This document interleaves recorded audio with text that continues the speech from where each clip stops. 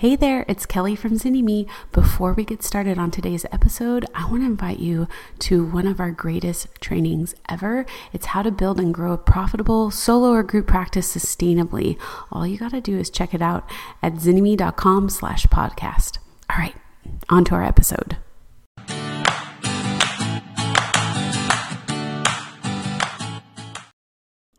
Everybody, today we're going to be talking about burnout in private practice and your business processes and things you can do to change and shift so that you can reconnect with your work. If you've been following us, we've been talking about burnout in private practice for a few weeks now.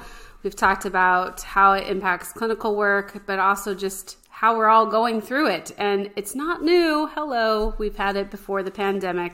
And today, I'm excited to delve into the business stuff because oftentimes people think that business is its own thing. It has nothing to do with, it's its own kind of class. Like they keep it in its own compartment when we're learning about business, but it definitely influences your burnout in the systems you're creating. It's even something when we look at CEs, usually It's here's your continuing education unit about all things clinical. And then if it's anything related to the actual business of your private practice, it's considered separate and not something that's clinical. And yet we have found again and again that the decisions you make in your business will either improve your clinical outcomes and your clinical connection, or they will pull them down and leave you feeling more disconnected.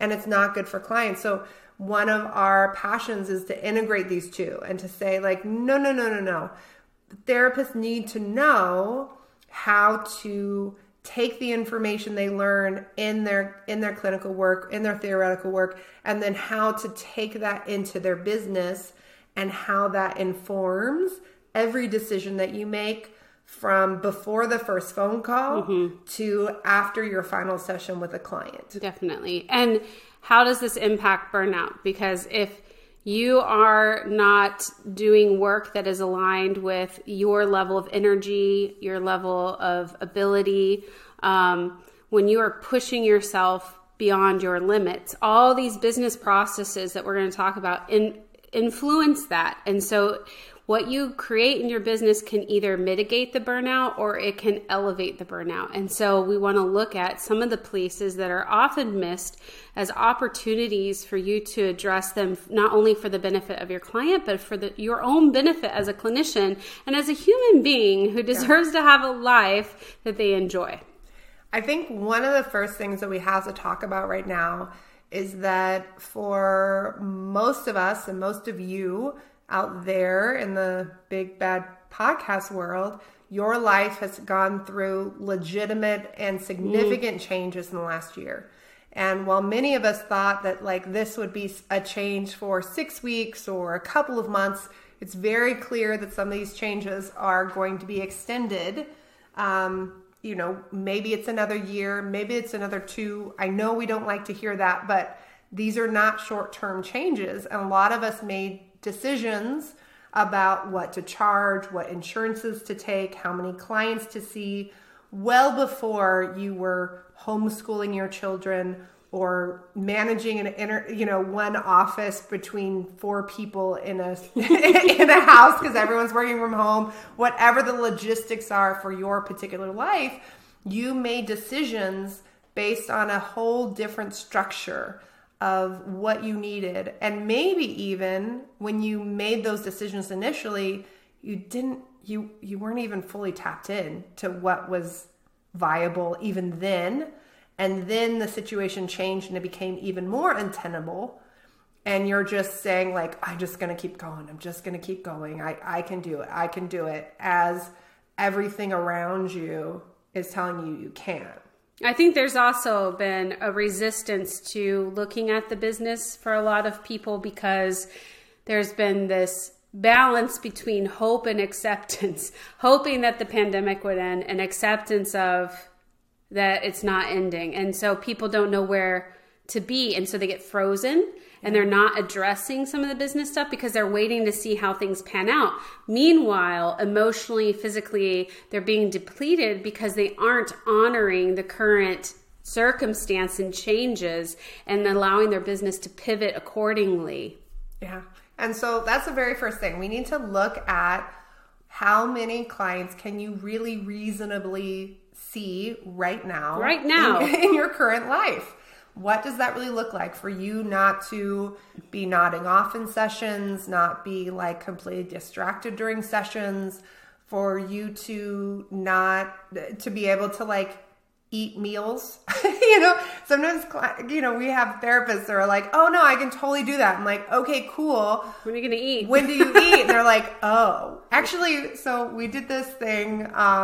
We integrated into boot camp because we saw this disconnect of clients saying like, oh, here are all the things I need to do with my work week, and then not leaving enough time for their life. So we actually have this calculator where they say, here are all the things, this is how many clients I'm going to see, these are the tasks that I have in my business and how long they take, and then here are the tasks in my life that I need. Maybe it's childcare, maybe it's some movement grocery of the shopping. body, grocery shopping, cleaning the house, whatever it is.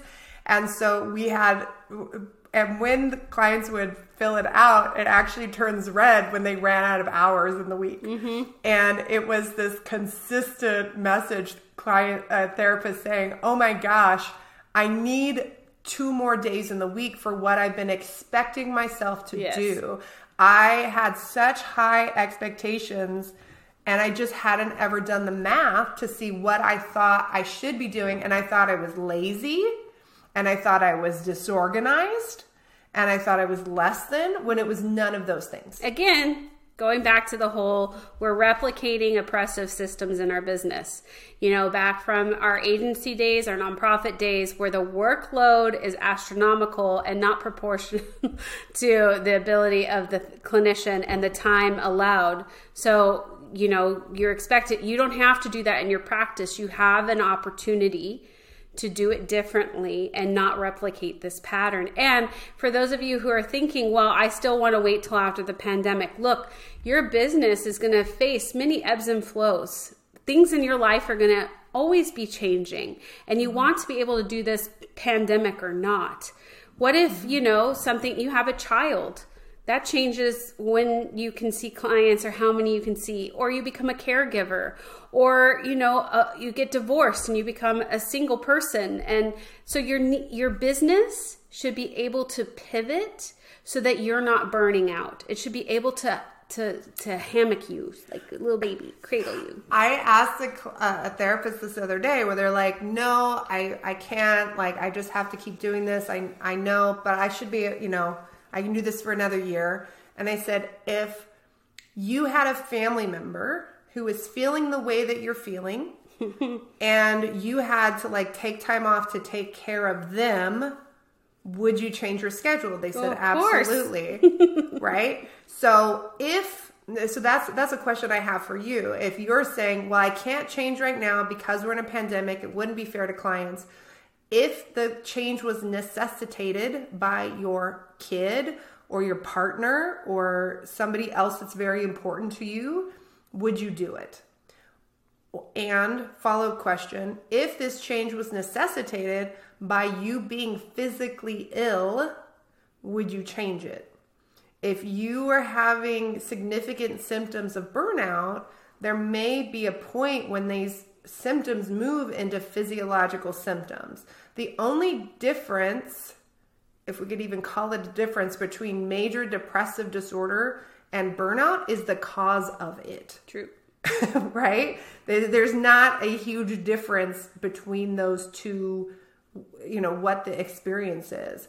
We have a client, a boot camper, who shared her journey where she had her doctor threatening to take her off on medical leave. Mm-hmm. Her friends and coworkers saying, oh my God, like, I'm worried about you, because she was constantly sick. Mm-hmm. And because she was in this process and system where she was overworking and not doing what was right for her.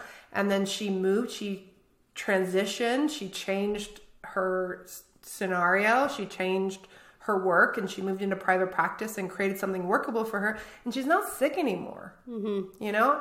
Now that's not to say that if we make changes, we'll all be immune to illness. Like, that's not true. But if you are someone that's having physiological symptoms and you're having difficulty, it could be related to not getting enough sleep, cortisol levels being too high. We know, like autoimmune conditions are on the rise. And this is where we need to pull back and start with, what can we do?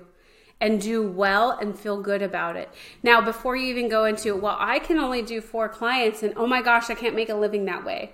Don't suspend for a moment and get back to what is a schedule that is truly healthy for you, and how many clients can you really see and do great work. And then you can move into the financial plan of that. Yeah. And that's something, we have a whole training on like how to set fees. And we go into like, well, what if, what about I'm based on an insurance, and what do I do about that? And dealing with the reimbursement rates, and like how to be a hybrid practice or how to be an insurance-based practice and also still really respect what you can do clinically. Hey, it's Kelly. Are you enjoying today's episode? There is so much more to starting your private practice. That's why we created Business School for Therapists. It's our lifetime access business building program created especially for you and all the future stages of practice that you are going to go through. If you're ready to join a community that supports you, that to have access to a massive library of private practice trainings covering everything from creating your vision to setting your fee to getting you legally covered and more, this is for you. Simply go to bit.ly/therapistbusinessschool to get started. One of the stories that a sort of a love-hate, right, is the therapist from my area where he asked for a raise from the insurance company. He was seeing 8 clients a day. They said no. He needed more money for his family. So he moved from 50-minute sessions to 45-minute sessions, and he just packed 2 more clients in per day, and that's how he gave himself a raise. 45-minute sessions back to back so he could see 5 before lunch and 5 after. When do you go to the bathroom?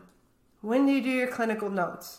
When do you just like take a pause? How do you really like process what to do in the next session when you're doing that? Like, is that really healthy for you or someone else? So let's look at the bigger picture and create changes and shifts that are really good for us and that are ultimately really good for the clients. The last time we talked about this clinical outcome conversation, and that's also being aware of like what energizes you, who do you do great work with and who do you not. And maybe, we've seen it before where people like, I used to love working with kids.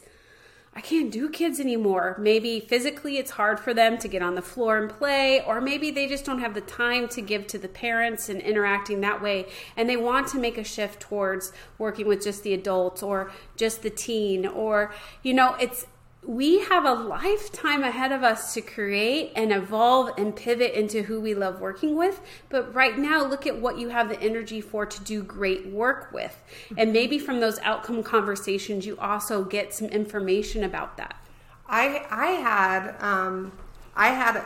was partially outcome conversation, but it was also getting really honest with myself. So if you're burnout, you're probably noticing your clinical note taking and your documentation is suffering. That's one of the first places to go, right? As we start to pull back or skip or push that off and procrastinate that.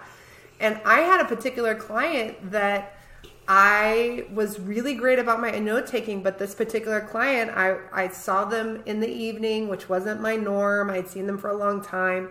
And this client was really depressed, and I would get behind on the notes, and then I got all caught up. Right? And it was like overnight, I was like, oh my gosh, like how am I 12 notes behind? And this is like very unlike me. And then I got all caught up. I told myself I wouldn't get behind like that again. And then I did it again. And suddenly I was 6 or 8 weeks behind again. And I was like, this is a sign that this is not a good fit. The time isn't a good fit for me, and the client isn't a good fit for me. Like, these are 2 pieces that I have to own that my clinical effectiveness, this is not the normal standard of care. Mm-hmm. Like this client was not getting the standard of care that I gave to all the rest of my clients. And, and maybe some intersection again between working late at night, which is not my strong suit, and also like working with major depression, again, not my strong suit. So I had to like own it and go, no, I need to make a shift and a change in that thing in terms of referring that person out, in terms of not taking clients. So if we go even to that first piece, right? So number one, let's figure out how many clients and what you need to charge. Check out that how to set fees. When we'll to put see it. them. Yeah, and when to see them. What does your ideal schedule really look like? Can you, like, I could see someone at 7 a.m, no problem, right? I had clients at 6 a.m. I don't think I could do the clinical schedule I used to do because so much has changed in my life. But when I was younger, it was I love to stack my days. Like I love that. Like if I like batching. So if I could do all my clinical work on 2 days or 3 days a week and then everything else on the other days, I really love that. Now, as much as I still love batching, my brain is no good after like 4 o'clock. So, and I before would do evenings and I love that. And now again, adjusting for where you're at and your needs. So looking at that scaffolding and those boundaries, that way when someone calls, which is also part of your business process of how you handle, deciding if you want to work with someone, they're deciding too, but that initial consult is a super critical part there for mitigating your burnout and holding to those boundaries of that you're creating now that you've evaluated.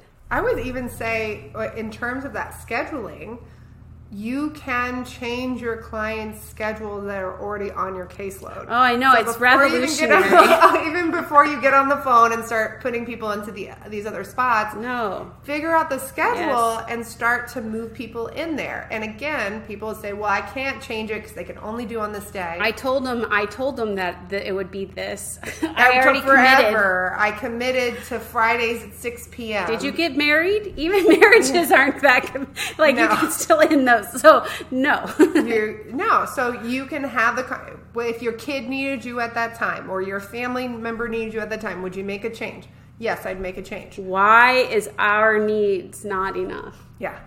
So go and make an adjustment and then get really clear. And if you have a haphazard schedule, I'm going to challenge you 98% of the time, 2% of the time, 2% of you like the haphazard, it works for your clients, you know how to manage it, it's great. But 98% of you therapists, you need your clients coming at your Tuesday at 2. Here it is. And if you have clients that are coming every other week, I have 2 Thursdays at 4 and they switch off between each other and they know that like this is the scenario and that if they miss something, it's going to mess up the whole shebang, right? Get your clients on a regular schedule so you actually know how many openings you have. Because the amount of therapists that end up with these caseloads where they say, well, I am only seeing 20 clients or 20 sessions per week, but I have 42 people open on my caseload.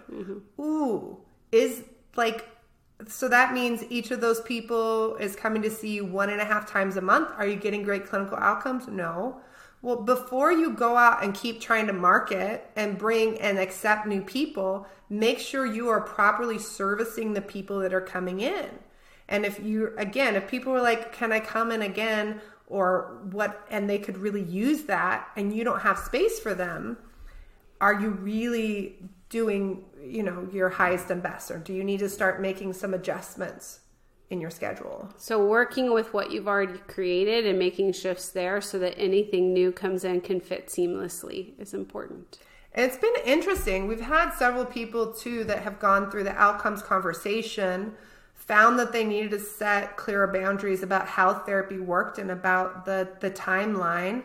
And they found, suddenly when I'm clearer about letting people know how therapy works, because clients don't know. They don't know how therapy works. They don't know how to get great outcomes. They are looking to you to create a treatment plan. Yes, it can be collaborative, But if you say yes to something that isn't going to get them the outcome they need and you're taking their money, are you really... Like, are you going to feel good? I mean, I don't even know. And I'm a therapist. So when I think about all the times I've been to therapy and the different therapists I've seen, they all do something different. And unless it's really great informed consent and it's really clear in their processes, I'm kind of like, I know the things that should be covered, but they're not. So I'm kind of like, I don't know how this is going to go. So me as a therapist is already kind of like, who knows? So I imagine that someone who's never been to therapy before and only knows what the media says about it is even more like, they don't know. So set that intention, set that clarity. And again, if you have 40 people open on your caseload and you have 20 slots, you probably have, and you're still out there marketing because you feel like you don't have enough. It's probably not that. It's probably that you're not really engaging people in therapy. And you're probably saying, well, the reason I have to have so many clients is because people no-show and they reschedule and they're not really committed to therapy. That's a sign that you haven't clarified what the boundaries are in therapy. So there's some of that you are creating. And when we do this with our boot campers, we give them a whole script of what to say on the phone. And it's not like people sometimes are like, oh, that's just because, so it's a sales script. It's not a sales script. Yes, it does convert and more people were scheduled with you, but it is a clinical conversation where you identify real informed consent. What does somebody really need to know? And what does this process really look like? And what do they need to plan for? I have a client who does work with high conflict divorce and has like a 12-step process that they take couples through when they're working on co-parenting. And they did the whole like looking at their outcomes study, and they realized that if by the 4th or 5th session, that's when people would want to like stop treatment. But she knew that if she could get them to session 7, that they would finish out and have a positive outcome. So what we did is we updated the script to talk about here's the process. And by session 4 or 5, you're going to want to quit.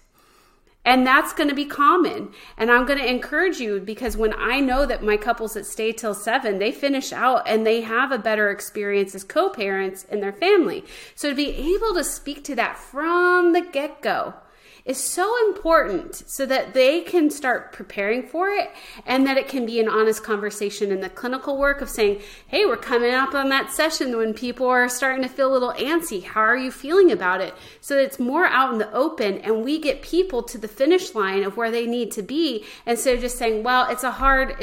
I work with high conflict couples. They just drop out. No, what can we do to set them up for better success and for us to feel better about it? Because no one feels good. You don't feel good when clients don't get great outcomes. Yeah. It's just, such a juicy conversation. So we hope that you will come. We're going to talk about this again in more detail. We can only do so much in a 20-minute podcast. We went a little bit over today. Come and join us for the masterclass. In the show notes, we'll also have a link to that How to Set Fees training that also is a 1 CE. So we got CEs coming left and right. The trainings are free. We have some coupons for the CEs and those are optional depending on what your needs are. But come and check them out. You can go to zynnyme.com/free. That's ZYNNYME.com/free. Or check out the show notes and join us for the masterclass. It's going to be awesome. We're going to have giveaways live, giving away $100 for people that do their homework. Yeah, and we'll be talking more about these business processes and outcomes and how it impacts the marketing. So we'll see you there. Join us. I hope you loved today's episode. If you're a therapist who's tired of those long hours, low pay, and constantly battling burnout, don't forget our free video training designed just for you on how to build and grow a sustainable, profitable solo or group practice. Head over to zynnyme.com/podcast to check it out today. Until next time.